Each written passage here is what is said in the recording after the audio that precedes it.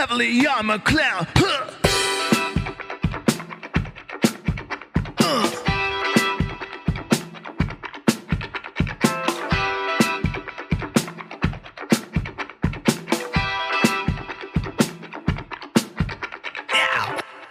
What's going on, everybody? Welcome back to another episode of the Bitcoin Echo Chamber. Had the opportunity to talk with a guy that I met in Miami named Quentin. I'm not going to ruin this by telling you all about Quentin because I think that he speaks for himself much better than I can, but he is a very accomplished and very intelligent individual who's working on a project that really piqued my interest because it's right up my alley of people who are trying to come up with solutions to market problems created by regulatory environments, and do so in a way that harnesses the deflationary power of Bitcoin to route around regulatory moats that create extreme problems for people in the West. So I think you guys are going to really like this interview.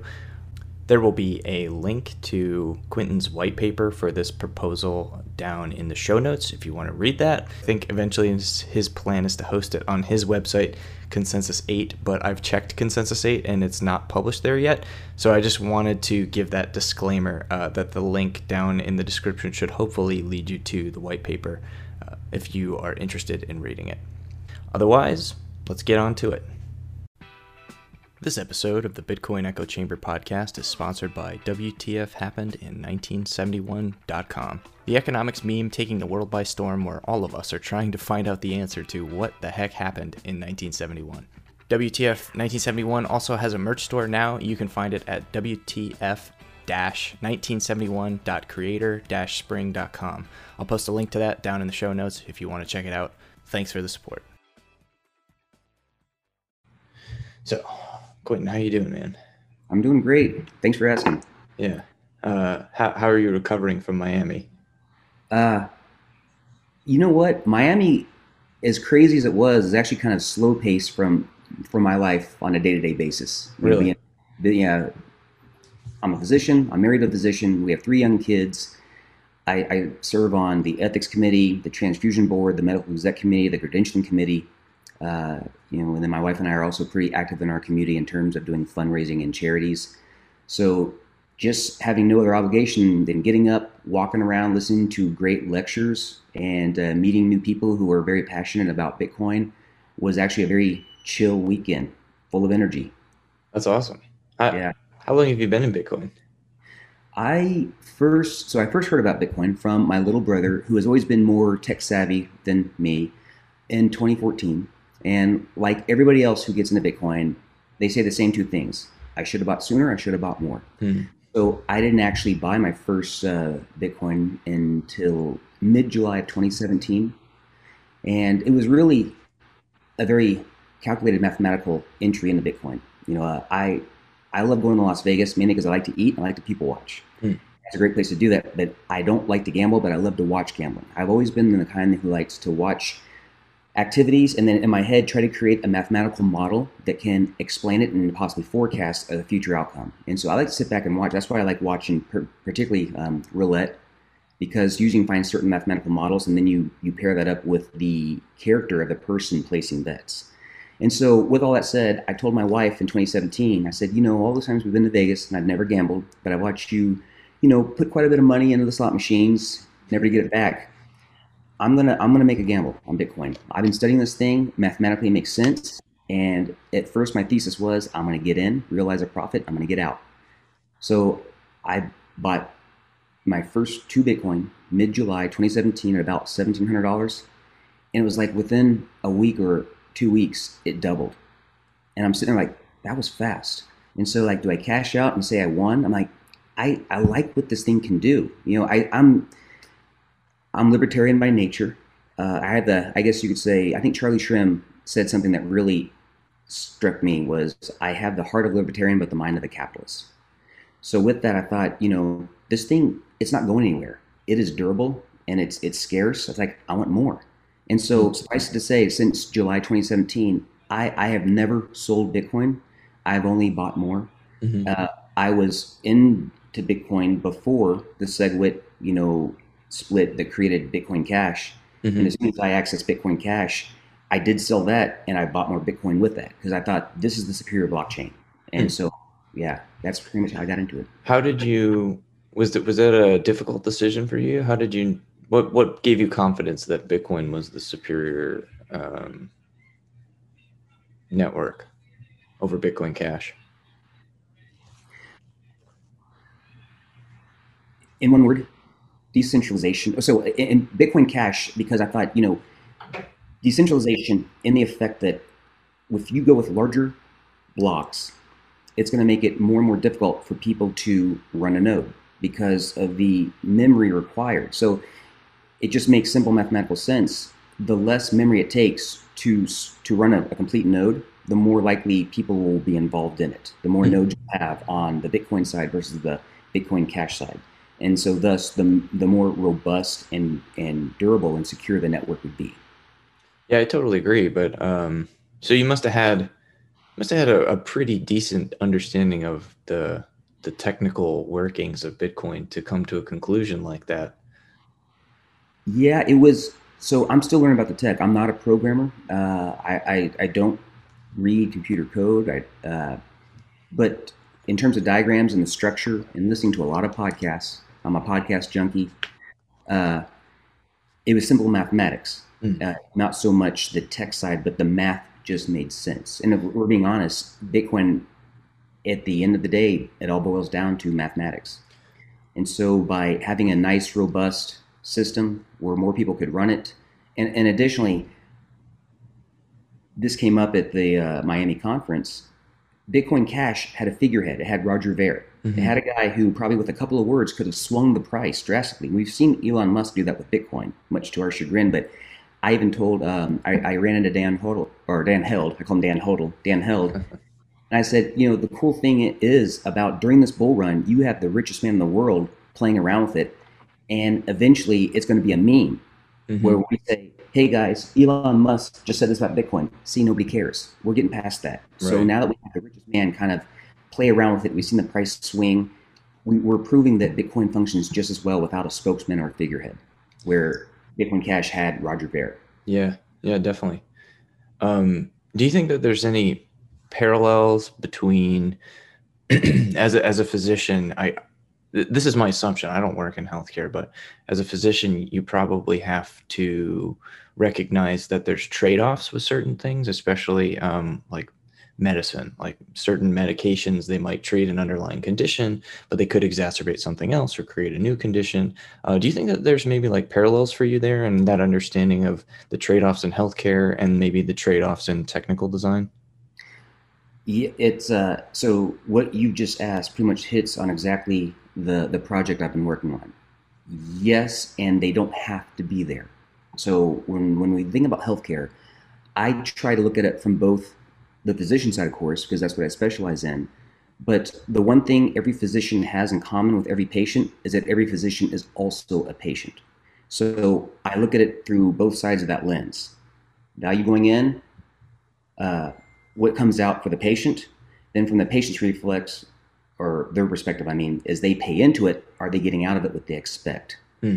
And the closer you can bring that to a true reciprocity, the more in balance I think a system, not just healthcare, any system would be. So with that, yeah, you see it on all levels in terms of someone comes to a clinic, they have a certain insurance coverage, they have poorly controlled hypertension, not because they're not compliant, it's just that some patients have high blood pressure that doesn't just respond to one medication. They have to be on multiple medications. Maybe the best treatment choice is a new to market drug that is not yet generic, that is expensive, and then their insurance company says, we're not going to pay for it. Even though this Mhm. patient has made all their premium payments, they're not going to cover it. And that's not fair to the patient. So now they're forced to accept a lower quality medication to treat this problem. And what they've done, and I say they, the industry has kicked the can down the road because as this patient is exposed to poorly controlled high blood pressure for a prolonged period of time, they end up with other health problems that could have been avoided down the line. Again, it's not fair to the patient. It victimizes the patient as a member of a system to which they really don't have any other options yet. That's what I'm hoping to change.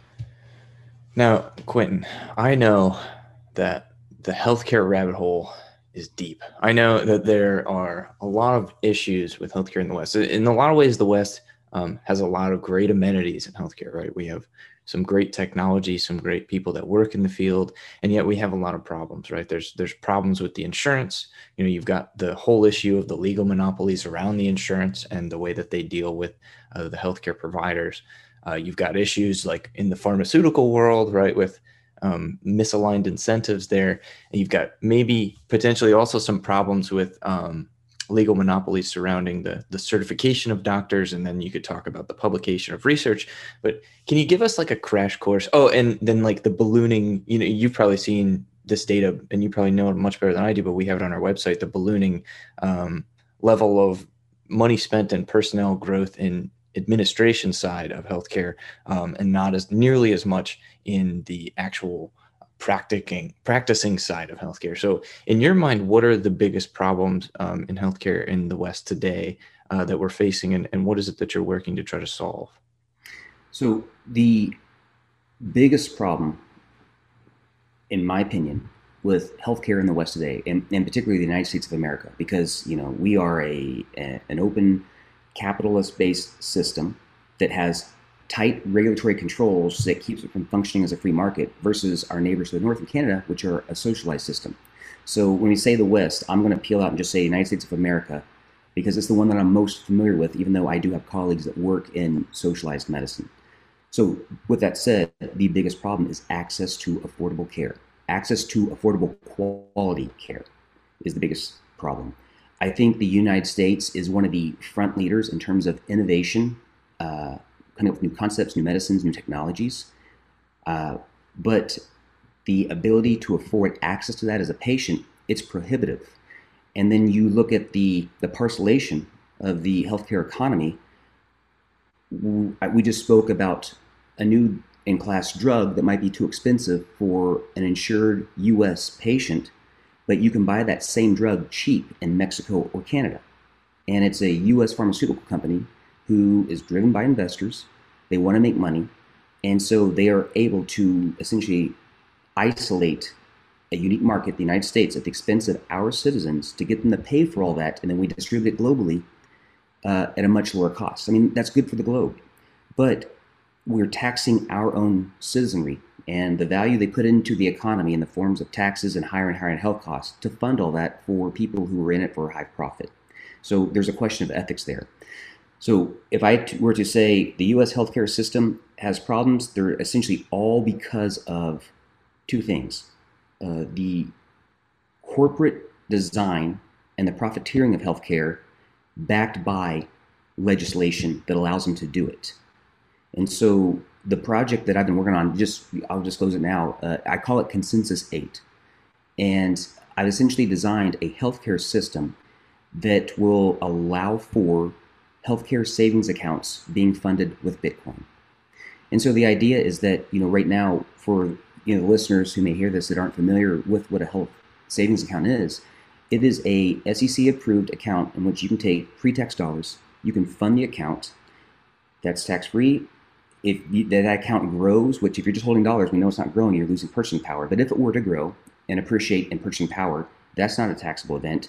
And then if you were to utilize those funds to pay for qualifying medical expenses, that's not a taxable event. That's known kind of in common parlance in the industry as the triple tax benefit of an HSA. So what I have designed is essentially a version of a healthcare savings account that's deflationary. You fund it with Bitcoin, with pre-tax income. We know what Bitcoin does versus the US dollar given enough time, which is very powerful. And then at a future time, when you decide to either spend that Bitcoin, or if you were going to be one of these smart investors, like, I'm not touching my health savings account, it's too valuable, I'll spend my fiat money for right now until this grows to a certain amount. But when you decide to possibly spend that Bitcoin to cover a healthcare expense, it's not a taxable event. The example I give in my my paper, let's see, I think it's in section 2. If you were to have broken your arm 5 years ago, 2016, and you go to the ER to be treated, you have an intake, you get an IV, you get pain medication, you get an x-ray conservatively. And I'm giving myself the benefit of the doubt because that's how I like to enter debates or discussions. Conservatively, you could expect a bill of about $2,000. So back then, I took the average cost of Bitcoin, extrapolated over the entire year of 2016. If you were to kind of dollar cost average your way in, it would have been 3.45 Bitcoin to cover that $2,000 bill. versus the moving 12-month average price of Bitcoin today. And I stopped the clock at June 12th when I actually put this statistic in my paper. It would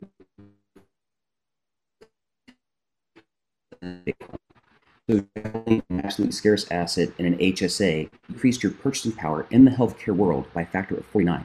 So you could pay for 49 arm fractures in 2021 for what it would have cost you for one in 2016. And that's the kind of ask I have of our government and the SEC is healthcare is one of the most vital things for any population. I mean, whether you're looking at it from the standpoint of a citizen, like I should be able to afford good healthcare, or if you are a leader, like we would want a healthy population because a healthy population means a productive population, which means fewer problems, lower costs for social programs. So by moving these patients into a deflationary landscape, a special carve out for healthcare, if you think about the second and third order effects of what that means, I can go on and on. I'll give you one out of the gate. You have financially incentivized a patient to take better care of their health because on multiple reasons, they know that whatever I'm paying for my checkup or my screening colonoscopy today, it's going to be cheaper next year and even cheaper the year after that, even cheaper the year after that. And like an HSA of a standard nature that's funded in US dollars, once you turn 65 and you go into Medicare, the remaining balance of your HSA can be used as another 401k type retirement account. So if I'm a patient in my 30s and 40s, I got kids, I'm like, you know what, I need to lose some weight. I need to start exercising because that's going to mean I have a much better retirement. That Bitcoin is waiting there for me when I hit 65. The narrative I would provide to the federal government is you leave this system as a patient who's been financially incentivized to be compliant with what their doctor asked them to do, lose weight, stop smoking. You enter the Medicare tax-paying system as a healthier patient, causing a lower burden on the taxpayer. So the biggest problem is the financial design of our current healthcare system and how it's being profiteered by insurance companies. Yeah, I totally agree. So from my understanding, part of the reason healthcare is so expensive in the United States is because of the way the insurance system works, and because the insurance companies overbid, or the hospitals overbid on the prices of everything that they do. And when I say hospitals, I use the term loosely. Healthcare providers in general overbid the cost of everything that they do for the insurance companies, with the intention that they're going to meet in the middle. And then if a consumer comes in and wants to pay cash, the going rate is typically the price that they offer the insurance companies prior to them settling somewhere in the middle. Is that accurate? Yeah, that is. Yeah, that's one component of it. But you're right. So, because I also deal with healthcare contract negotiation, and it's like one of these things, right? When I go into a room to discuss this with a representative from a health insurance company, it's like I have to calm myself. It's infuriating because you will have a contract that all contracts start off good. You know, it's like because they want you there, they want you in their network. But then what happens is as time goes on, they slowly say, well, you know, the economy's not doing so well, so we're going to pay you 95% of what we were paying you just because it's just getting bad. You know, they give you all kinds of diagrams and stuff that's from their source data. And so immediately I'm like, well, I mean, you have an independent collection of data? Oftentimes it's no. It's like, well, we have a whole department that assesses this. I'm like, I'm sure you do, and it's for your benefit because you're a publicly traded company. I don't say that, of course. But so what the game is as the cost of living goes up, as doctors who are also paying more for their own coverage goes up, they say, well, if I want to try to recapture and get back to my 100% original contract, I'm going to raise my rates, hoping to balance back at the 100%. So the insurance company says, for instance, doctors will bill out what's called an RVU, relative value unit. So for instance, I'm an anesthesiologist. There are actual publications that say if you perform anesthesia for this surgery, it's worth this many RVUs. And the RVUs are typically reflective of how complex of a procedure it is. And then there are also modifiers for how sick is your patient. Is this a very challenging case? So I'll give you just a classic example. An appendectomy. That procedure has an RVU value of 7. So whatever you charge per RVU, you say, you know, if I charge $60 an RVU times 7, I mean, there you are, $420 bill. So if the insurance company it says we're going to pay you less for RVU, And then across all the other insurance companies, they all kind of follow suit. After a period of time, you're going to say, well, I increase my charging per RVU because I'm now making 85% of what I used to make, you know, you push that up. There's now 75%. So it's back and forth, back and forth. But then, yeah, your self-pay patient comes in and they see your RVU price. Well, you're making the same amount from the insurance company, but now paid a lot more from that self-pay patient, which is wrong. Mm-hmm. The problem is, and I can get in trouble for saying this, but at this point, I honestly don't care. I offer, and I do this through the billing company that I work through. I say, I offer my self-pay patients a discounted self-pay price. And I move that down to what an insured patient is actually paying, or what I would get paid from an insured patient through their insurance company. I just hope to stay right here. I've been in private practice now since 2008. And if I have seen an increase in my income over 1 year, it's because my volume was a lot higher, but I'm consistently making less per patient treated. Wow. In a continual line. So, that's one cause of the increased cost of healthcare. But if you look at insurance companies and how they collect profit, premiums are the main source of profit. All insurance companies, they make profit based off two forms. The residual of pooled premiums that were not paid out for that calendar year in healthcare expenses. And whatever that residual is they claim as profit, they take that and then they invest in other ventures until then they have capital gains as their second source of income. Right. And the Affordable Care Act, it does provision for a safety mechanism that tried to prevent this, and it tried to prevent how much of the pooled premiums can the insurance company keep. And it depending on how large your insurance company is, it's 80 to 85% of all paid-in premiums have to be paid out in either healthcare expenditures or quality improvement programs. So that's known as the MLR. It's in section, I believe it's like 90, I have it here somewhere, 9014 of the Affordable Care Act. So that just created a new game for the insurance companies. Right. If they want more profit, they raise premiums, and then of course, the patient has to pay a higher premium now, but the insurance company on their side has more money in their account, and they just pay out the same 80, 85%, and that's how they avoid being penalized by the MLR. It sounded good on paper, though.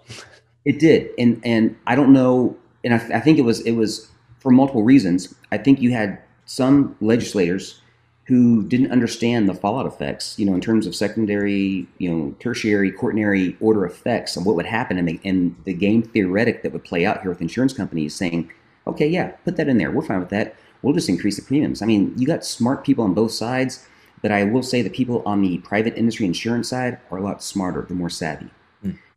But you also have a very strong special lobbyist group that lobbies on behalf of insurance companies.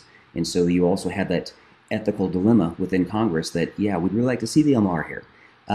We can help you with your campaign expenses, they're through donation. And so it's really hard to tie. You can follow the money trail. It's convoluted because you're not going to see Aetna or Blue Cross writing a massive check to fund. They go through these third parties to do all that, campaign. Right. And a lot of those, a lot of the bigger, the more influential politicians have, what do you call them? Organizations or funds or just external vehicles that they use to funnel their wealth through. So it's not like, oh, this company donated this amount of money to this person. Yeah. It's a little bit harder to see than that. So, all right, I'm going to propose something here and then let's talk about it. So It seems like your approach, while in the beginning it's you're at a disadvantage as someone using an HSA, just any HSA. Forget the fact for a second that you might be using, taking advantage of the deflationary effects of Bitcoin to magnify your purchasing power over long time periods, and benefiting that way. But just an HSA in general, you're in some ways at a disadvantage because you can only cover as much healthcare as you have capital in your HSA. And then on the other side, like versus with insurance, well, at the end of the day, they're going to have to pay for you for something. Your premiums might go up, but if you have to go and get tons of medical procedures done, you have that insurance that will cover that healthcare for you. And as a cash payer, fortunately, like you said, for you give your patients who pay on their own a bit of a discount because you know the way the insurance system is manipulating the prices. So, in my mind, the best thing to do, right, would be to deregulate insurance. And legislatively, that's not going to happen. Probably. Certainly it's not going to happen tomorrow because I'm not going to be able to convince all these politicians about the incentives and the way these things work and about the economics behind it. But I know that that's what we would need to do to fix this problem is to deregulate. And what's interesting to me is that what you're proposing, while on the surface right now, it's difficult. It's a tough problem to solve. But if more and more people are switching over to the HSA, and less people are paying into these expensive insurance premiums every month, then the ability of the insurance companies to push healthcare providers around in terms of their ability to provide healthcare at an affordable cost probably will be lessened the more and more people are using your deflationary HSA vehicle. Do you think that that's an accurate assumption? Yeah, I don't mean to declare war during this conversation. My dream would be to see families, individuals, households financially independent in terms of what they can afford in healthcare because they have huge balances and deflationary HSAs, that we start to see insurance companies go broke. That we don't need a third party. We don't need this entity that's incentivized to not pay out a premium, get between you and your doctor and taint the sanctity of the patient-physician relationship, which I'm passionate about. I don't like people telling me no when I know what's best for a patient. My wife is also a physician. It infuriates her. So you mentioned about, they have to pay out once you have premiums in. That's not necessarily the case. They will deny. So things that insurance companies put in their policies that act as financial obstacles that keep them from having to pay out the premium, there are 5 of them. There's denial of authorization. So let's say you injure, you go to CrossFit, you injure your rotator cuff. You're in pain, you want to get it fixed. You need an MRI because they're not going to approve the surgery unless they have radiographic or MRI magnetic imaging to prove that there is an injury. So even to get the MRI, my wife deals with this all the time. They'll say, yeah, we don't know if there's enough evidence here that the patient really needs an MRI. They'll deny it. So denial of authorization is the first one. Copay, which means you got to pay a little bit up front, and that does kind of eat into your deductible, but that's coming out of your pocket. Then you have the deductible. And a lot of patients, because they can't afford high premiums, they take the high deductible to downplay or pull down their premium. And then you have co-insurance. So for instance, no matter how much you've paid in, if you have a huge bill, you will always, 2080 is a common one. You'll be responsible for 20% of the bill all the time until you reach the maximum out of household reliable, which is usually a very high amount. And then you have, on the physician side or the healthcare entity side, claim denial, which even though they pre-authorized it, you documented you did what you are billing the insurance company for, they'll say, yeah, it doesn't seem like you have enough paperwork here to justify it. And now you're on this timeline that if you don't get all that paperwork in again and again and again in time, you're past the expiration and now you can never file the billing for it. So there are a lot of impediments in the system. The idea with a health savings account system, and again, it's in the paper, as I talk about the evolution of the patient. I would encourage patients to, hodl their deflationary HSA and try to pay as much with fiat as they can while that builds and builds and builds. And the idea is that you may have to pay out of that to kind of fund your premium, fund your deductible, but the rate at which health insurance costs increase, and it is considerable, it still pales in comparison to the value of Bitcoin nominated in US dollars. So the idea is that if you are like a family and you are maxing out how much you can put away legally in an HSA every year, which I believe for the year 2021 is set at $7,200 for a family. $7,200 of Bitcoin this year, it'll probably go up next year, $7,250. It's not unreasonable to think after 6-7 years, you could have easily a balance of 500,000 US dollars, but in Bitcoin. That is life-changing for a lot of families. At some point, you're going to get to the point where, because one of the good things the Trump administration did is they got rid of the mandate. You're not obligated to have insurance now. You don't have to through compulsion through your government. If you're sitting there as a family and say 10 years, you got $700, maybe even $1 million of Bitcoin sitting in a DHSA, why am I paying for insurance anymore? If we hit the big one and we have a horrible trauma and I'm in the ICU, then we'll file for catastrophic. Then I'll leverage the insurance market to help me now. But you can qualify for catastrophic. But you get independent, and that frees up even more cash flow because now you're not paying premiums back into buy more Bitcoin or take that family vacation. So it's the evolution. It won't be like we're going to flip a switch. This will be a tide that gains momentum as more and more patients slowly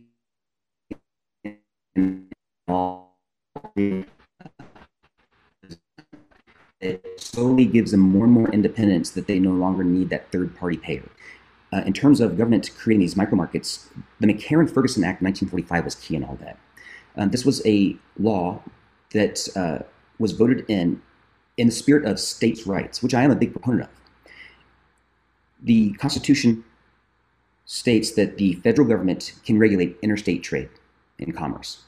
Well, they gave a carve out for insurance policies because it said insurance policies really aren't products, even though you have to shop a marketplace to get them. They don't see them as products. And so we really think that should be regulated at the state level for state rights so that within their state, they can control the quality of the insurance policies to protect their citizens. Sounds good. Again, most things when they first come out sound good.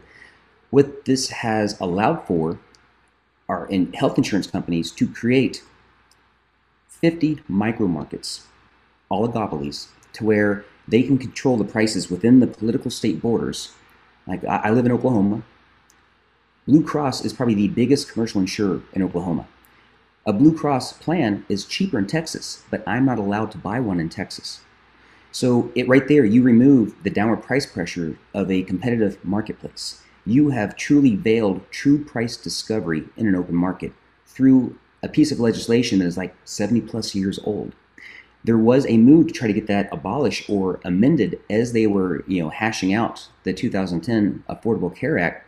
But I mean, it's no mystery why it's still in place. Now, it was amended, the McCarran-Ferguson Act. It was amended in 2020 that stated that health insurance companies were no longer protected from antitrust laws by the McCarran-Ferguson Act, which opens up the possibility for a lawsuit if someone wanted to sue an insurance company for saying you can't buy across state lines. But nobody has come forth to do that. And just by coincidence, I was at a party last night, and one of the people I met, I've known her for a while, but I didn't know what she did for a living. So we started talking. She works for a company that helps set up health insurance companies through various HRs of corporations in the state where I live. And I asked her, I said, you know about that repeal? And I said, well, I know about the amendment. It was section 1013 of the U.S. Code that says that insurance companies are no longer exempt and immune from any kind of antitrust lawsuit. Said, but she still tries to apply for insurance products over state lines to lower the costs for her clientele, and they won't allow for it. So it was almost like, hey, we're kind of doing our thing. It looks good. I'm a politician. We voted for this. But it's not a reality, at least not yet. So you have the government and the corporations not necessarily working together, but it's a feedback loop because one does fund the other, leads to the profit of one for the health, at the expense of the health and the wealth of the citizens of this country. So, as far as the individual goes, who wants to start trying to use an HSA, obviously everyone's situation is different, but what does that look like for people? I mean, certainly a lot of people in America have employer-funded healthcare insurance, and part of that comes into like salary negotiation when you take the job, or every new year when you review or renew your coverage, and you could probably choose not to take that coverage and maybe get a little bit of a higher salary. But everybody's situation is going to be a little bit different depending.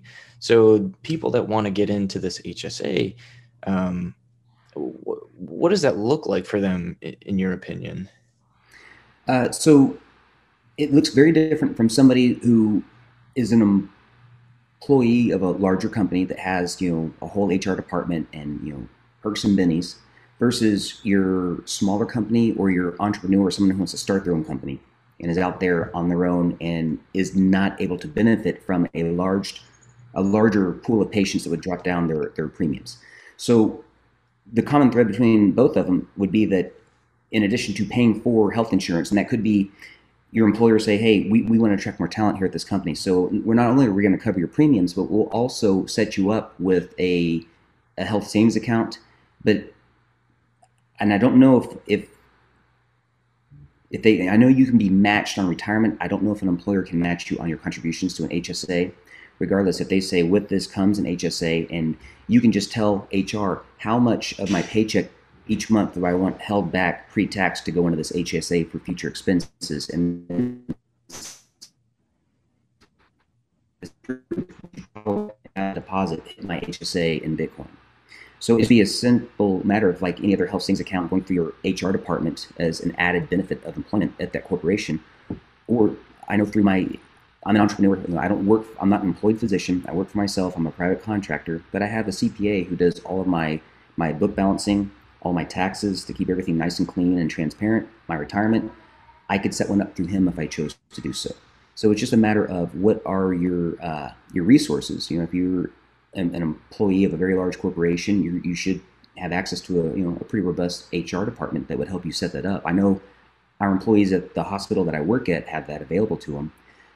I used to be a share owner in an ambulatory surgery center, and so we hired a third party to act as our HR, and they could have that set up for them. So, and I'm assuming the way that you've structured, you mentioned that you have the white paper coming soon. The way that you've structured this is, it's as far as the end user goes, it's dollars in, which then probably get converted to Bitcoin by some trusted agent managing the fund. Is that how it works? Or am I buying like the Bitcoin on my brokerage account and sending it to somebody that manages the HSA? How does that work? So there's going to be a lot of discussion that has to happen with the SEC to make sure this is all going to be kosher. My dream, the way I would like to see it end up, is that you self-custody your Bitcoin, and that might be that they ask these deflationary health savings accounts, they have to be available for audit, so that at any point we can make sure that this patient is actually spending it for healthcare and not taking their family on a cruise with it. But I would like it to be that the patient takes their dollars pre-tax. And decentralization is key here. I don't want to run my own exchange. I don't want to hold all the money for them. I want every individual to custody their own Bitcoin. And if they're not comfortable doing that, I would like to see the free market come up with options where you have a institution that you would trust that would custody it for you, or maybe even Coinbase could come up with special accounts that would fall under the regulations that allow people to keep this Bitcoin separate from what they buy as an investment. And then once they draw it out of there, it might be that gets transmitted to, the IRS to say, hey, these expenses came out of this account. And if they want to go back on a future date to audit that to prove that, yeah, that money was actually spent on healthcare, what have you, I don't want to control all that. All I'm hoping to do is get the blessing from the SEC to say, yeah, citizens can hold Bitcoin in an HSA for healthcare expenses with triple tax benefit. And then the network side that I'm developing is creating a network where if a physician, and I call them healthcare entities in my paper, a physician, a dentist, physical therapist, occupational therapist, pharmacy, a hospital, mental health would be huge in this because it's horribly underfunded in our country. If they want to be a healthcare entity in this network, it's absolutely mandatory. They have to publish their fee schedule, absolute transparency. So patients as consumers know before they decide to go see a healthcare entity for an appointment, they know what's going to cost up front, because payment will be sent to the network in escrow up front, so that the entity who's going to provide the service can see that the patient is willing to commit to coming to see. They've already put their Bitcoin up there. If I can tell you real quick the rundown of how this all works. So let's say you're the patient and you need, let's say you have an injured ACL. You need to have that assessed to possibly have it operated on to repair it. You see, you tore it on a ski trip. You go to the network, you shop all of the healthcare entities in that network, and specifically you're looking for a surgeon that can fix an ACL. And so you have multivariate reviews of all these healthcare entities that are sourced by patients who have already seen them. So you can kind of almost like the Amazon rating, say, okay, well, this one has great bedside manner, this one sees patients without making you wait in the waiting room for 4 hours, what have you. And for an evaluation of an ACL tear, this is their fee. And you can see it both nominated in US dollars and Bitcoin right there. So you say, I want to see that doc. So you can either do it the old school way, where you call the office and you schedule it, or you can schedule through the network because right there's your schedule and you just find an empty spot. And like that works for my schedule, I'm going to click that one. What that does is it generates a contract request automatically. So if you did it through the network, it's automatic. If you have to call, then the receptionist at that practice has to input the data.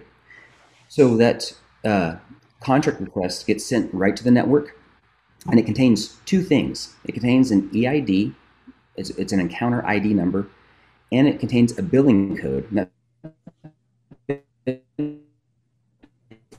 code that correlates to the amount they charge for that type of appointment based on the fee schedule they've already published. So it holds that healthcare entity accountable for only billing you what they told you they were going to bill you for based off their published fee schedule. So that EIN, it's a hashed variable, and it's unique to this one encounter. So I'm playing with different models of it. I'm trying to get the one that's most secure. But essentially, if you were to use like a SHA-256, have you played around with the SHA-256 encryptor? A little bit. Yeah, so you would put like the patient's first name, last name, date of birth, the date and time of the appointment, and that healthcare entity's network ID number. And it creates a SHA-256 alphanumeric code. That's your EID. Mm-hmm. And so that's what tags this contract to this billing code, and that gets sent to the network. And the network immediately sends you a transfer of fund request, which means we need you to send Bitcoin to the network in holding for this scheduled appointment you have. As that happens, the healthcare entity also sends you the EID. Now, this all happens in the background. Your app on your phone, you don't have to write out that whole thing. The reason you get an EID from two sources is to verify you're not being frauded. So the EID, as it comes from your healthcare entity, if it matches the same one that the network sends you as a payment request and they correlate, then you know this is a valid request for transfer of funds. Once you transfer funds, immediately 3 keys are distributed. One to your app, so it's a 2 of 3 key multi-sig transaction process. The healthcare entity has one. The network retains a key in case there's a disagreement between you and the healthcare entity. They can sign to get those funds to go back to you as reimbursement. But the whole idea is that the network should be involved as little as possible. Hopefully all this, the vast majority of these transactions happen without any disagreement. So then you go see your healthcare entity on the scheduled time. When they're done, you sign your key, they sign your key, they receive payment, it's done. And because that EID was encrypted with the date and time of that specific appointment, it'll never be usable again. It can't. You can't exist at the same place twice more than once on the same timeline. So it's unique to that encounter, and it's recoverable should you ever want to audit it or you ever need proof that it happened at some point in the past. So I have two thoughts. Firstly, I'm thinking I'm understanding you right here. So even with an HSA, there's in-network care providers. I can't just go in. Is that correct? It depends. So if you are insured and you have a third-party payer and you expect that third-party payer to either pay all or pay part of your electric bill, you have to see a healthcare entity that is in their network unless they give you approval otherwise. Let's say within your network, let's say you have a very rare disease that requires a special sub-specialist and they just happen to not have one in their network. Then they would have to pay for you to go out of network. Mm-hmm. If you are out of state, most insurance policies, let's say you're on vacation and you sustain an injury, your healthcare insurance will pay for that. And that, even though it's out of network, it's emergent. So by default, it's considered in network. Mm-hmm. If you were going to pay for the entirety of it out of your HSA, there is no, the whole country is your network. And that's like the whole idea of the evolution of these patients. Once they become financially independent from a healthcare perspective, the whole country is in network. And, you know, healthcare. So, sorry, where you lost me a little bit there was you were explaining the mechanism for making the payments out of the HSA and verifying them, and you kept talking about the network. And that was why I thought maybe there was a network associated with the HSA that you were trying to set up. Yeah, so I'm using network in two ways. There's the Consensus 8 network, which is essentially all the physicians and patients that want to take part in this. But then you would be at first limited to only using physicians and healthcare entities that are in this network that also take your insurance initially. Because they were set up to be verified to receive the payment from the HSA that can only be spent on healthcare. Is that correct?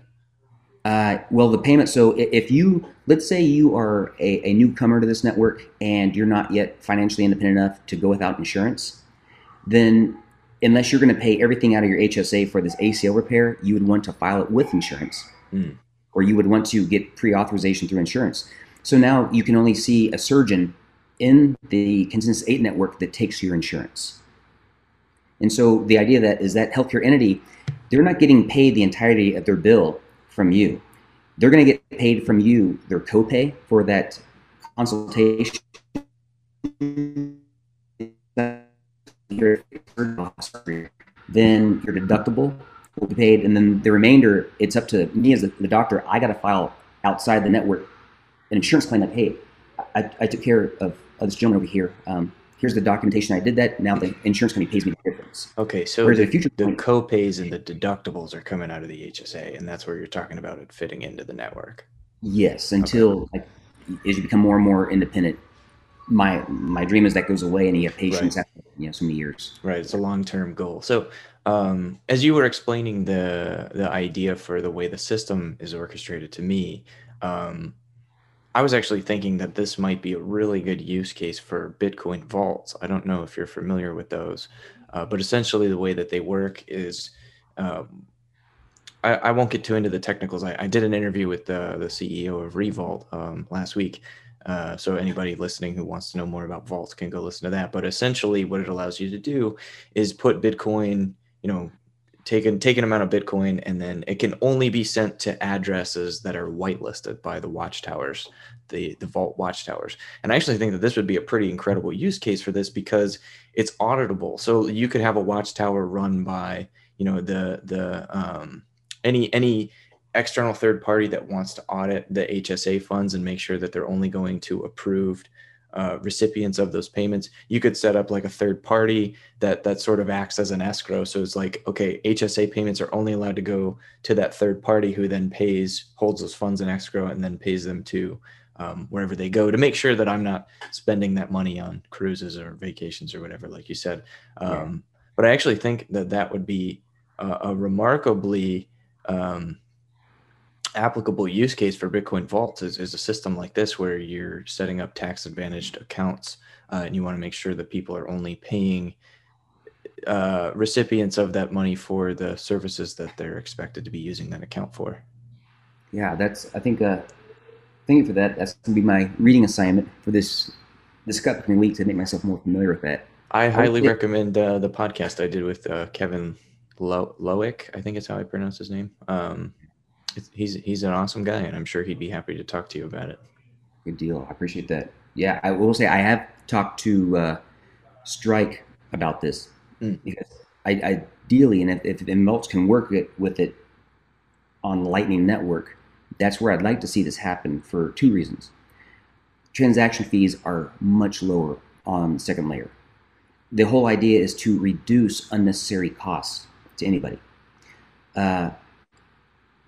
And then there is inherently by design a little bit more anonymity with transactions on the Lightning Network because as this thing scales, there'll be a lot more transactions per unit time on Lightning that are subsequently settled on layer one. So because you have to kind of, follow the trail of EIDs and numbers and accounts, it would inherently provide patients with a little bit more, anonymity and privacy. I mean, privacy of one's health, it's huge. Healthy people don't mind telling people they're healthy. Somebody who has an ailment or disease or an addiction, they probably want to keep that private, and it's their right to privacy to do that. And I wouldn't want a network to in any way compromise that. And so, because I run a full node, it's interesting. I will sometimes follow my own transactions as I buy Bitcoin or move Bitcoin to how I cold store it. It's fun to watch that happen. But it only codes for 1 megabyte worth of transactions, and that's more easy to search and do your forensics than the Lightning Network layer 2 with a whole bunch of batch transactions getting something later on the baseline blockchain. It actually, now that I think about it too, because you're right. It eventually something like this would have to be done on layer 2 or maybe like a side chain. This almost seems like a good application for something like Liquid too. I mean, imagine the third party escrow service is like a Liquid like side chain, and you lock in the Bitcoin with them like you would on Liquid, and they issue you the Liquid tokens, so to speak, and those can only be spent with healthcare providers. So it's something like that makes a lot of sense, because obviously you can't do all of these things on the base layer forever. Lightning, I think, would be pretty tricky for a use case like this, but Liquid, I don't know, that might be a really interesting thing to look into as well. My eventual desire is to try to get this thing as far from possible. My mind says that it's too important, people's health and what they pay for it in terms of maintaining it and curing ailment. My dream is at some point this could become sufficiently automated that nobody needs to control it anymore. Right. Just this existing network out there. It's purely decentralized, and then why could it not scale to the global level eventually? Because health, finance, math, those are all global languages. If I were to go on a mission trip, it'd be cool to go to Pyongyang, North Korea, and they've got the materials I'm used to using here. If I can read the vials, I can take care of a Korean patient. We're all the same on the inside, more or less. There's variations of anatomy and physiology. I get that. But these are global languages. And so the less chance there is at somebody coming in and trying to re-centralize it and sequester it or influence the market, the better off it's going to be. That's why the whole idea of trying to stay with blockchains and networks that are more proof of work than proof of stake, so you don't have this grab to try to influence a network and re-centralize it. I want to try to get this thing where it hits escape velocity, and then you've liberated healthcare, and the corporates, the people who want to come in and try to profiteer off the ailments of others, I'd like for it to become an impossibility if possible. Yeah, I don't know. I think that's always going to be difficult with just because of all the regulation involved, right? There's always going to be people that want to be involved in some way, shape, or form. And until we get to a point in the world where legislators and regulators have less leverage to work their way into systems and establish themselves, I don't know. But yeah. I love what you're doing. I love where your head's at. I love your passion for this. I think that this is a noble pursuit. And I think, I love the approach. It was why I asked the question earlier on. I love the approach of, rather than lobbying Congress to try to deregulate insurance markets, well, let's just try to solve it with the market today, which is what Bitcoin is, which is what Strike is doing. And I think it's awesome to see. Not to belittle my own statement, the one that you just referred to, but as I was trying to think about, getting away from trying to repeal legislation and go the old school route and just create a whole new system on the side that will hopefully outgrow or outpace the conventional one. You've seen the movie Step Brothers? Yeah.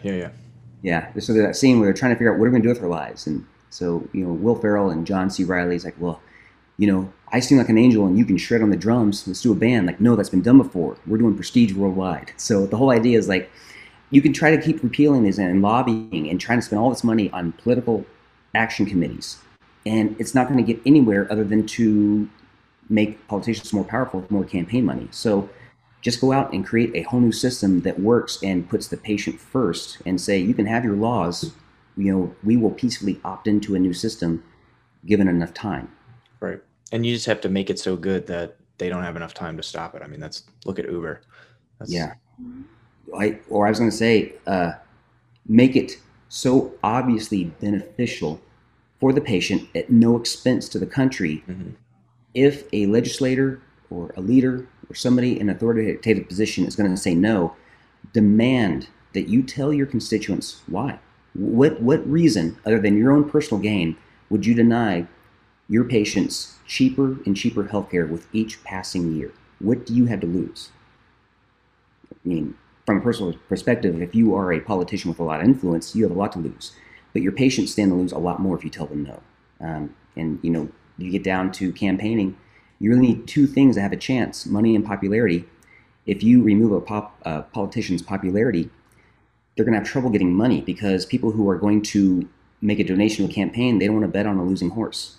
So it could truly be a grassroots type movement where, given enough people who understand a system like this to educate other patients, like ask your congressman why can you not have a system like this that doesn't cost the taxpayer anything and gets you cheaper and cheaper healthcare? Yeah, especially if it can just exist alongside I think anytime something can exist alongside the existing system, nothing has to be, there's no scorched earth going on. Yeah. Um, it's good for everybody because the better system is always going to win out. So I know you said you haven't yet published the white paper, but so where can people learn more about this if they want to get involved? Where can they find you if they have any questions? And probably by the time you said you're going to publish it Monday, right? The paper. Yeah, I'm waiting for the last edit read, which I should have back today or tomorrow. This will probably be out after you publish it, I imagine. So, yeah, so, I'm trying, I do own consensus8.com. It's just the word consensus, the number 8. And I chose 8. I like games. I like mysteries. I like trying to find patterns and encryption. So to me, 8 is just the infinity symbol turned on its side. And so consensus8.com, that website will hopefully be going live in 2 weeks. But I'm essentially just going to take this thing and I'm going to put it on medium.com. I'm going to send it to all my friends that on Twitter that follow me. So it'll be at Quentin Lobb, and that's just the @ symbol, my first name and last name, QUENTINLOBB. And I just want this thing to spread naturally like wildfire. And like I said, I'm trying to source people that will help me with this. I'm not so much looking, it's not going to be for sale. There are not going to be dividends paid out. I do have a funding way to keep this network going, but it pulls 2% of transaction fees, which could mean a lot of money, but that money is going to be paid back to HSAs in a manner that was proportionate to what they paid in during that same period. So I only needed enough out of there to staff it, to do research and development, to secure the network, and then a big thing is educate both patients and healthcare entities. So, there'll be like free videos, free classes and stuff on what does it mean if I'm gonna have a colonoscopy?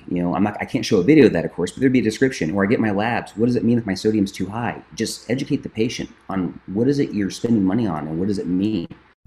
all right, guys, welcome back. That unfortunately was the end of my interview with Quentin because we had some technical difficulties after that, and I decided to just go ahead and stop the recording. I feel like we got most of what we needed to talk about out in that conversation, and the technology did not want to cooperate with us further, so we just kind of called it there. I think you guys got the gist of it, what he's getting at and what he's trying to accomplish with Bitcoin. I think it's a super interesting idea. I'd love to see Quentin's proposals gain some traction. I'd love to see more people talking about this. It's very reminiscent of some of the things that Untapped Growth is working on in regards to regenerative farming and husbandry. So I'd really like to see more of this type of thinking take center stage in the medical industry as well, where I think we have a lot of problems in the United States. Let me know what you guys think. Let Quentin know what you guys think. Give him some feedback. I'm sure he will appreciate it.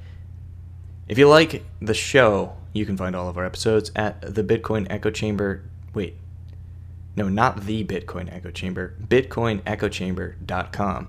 I'm pulling a Ben Prentice right now. As well, you can find us on pretty much any of your favorite podcasting services. Just look for the Bitcoin Echo Chamber. You will find us. If you want to reach out to me, you can send me an email at bitcoinechochamber@gmail.com. As well, you can reach out to me on Twitter at heavilyarmedc. That's the letter C. I love hearing from you guys, even if it's just comments, even if you're just like, hey man, I like the show. I hate your avatar. I think you're dumb. I'll give you a thumbs up and a little cheers glass emoji, because that's the internet, man. Anyways, guys, thanks so much for listening. I will see you in the next one.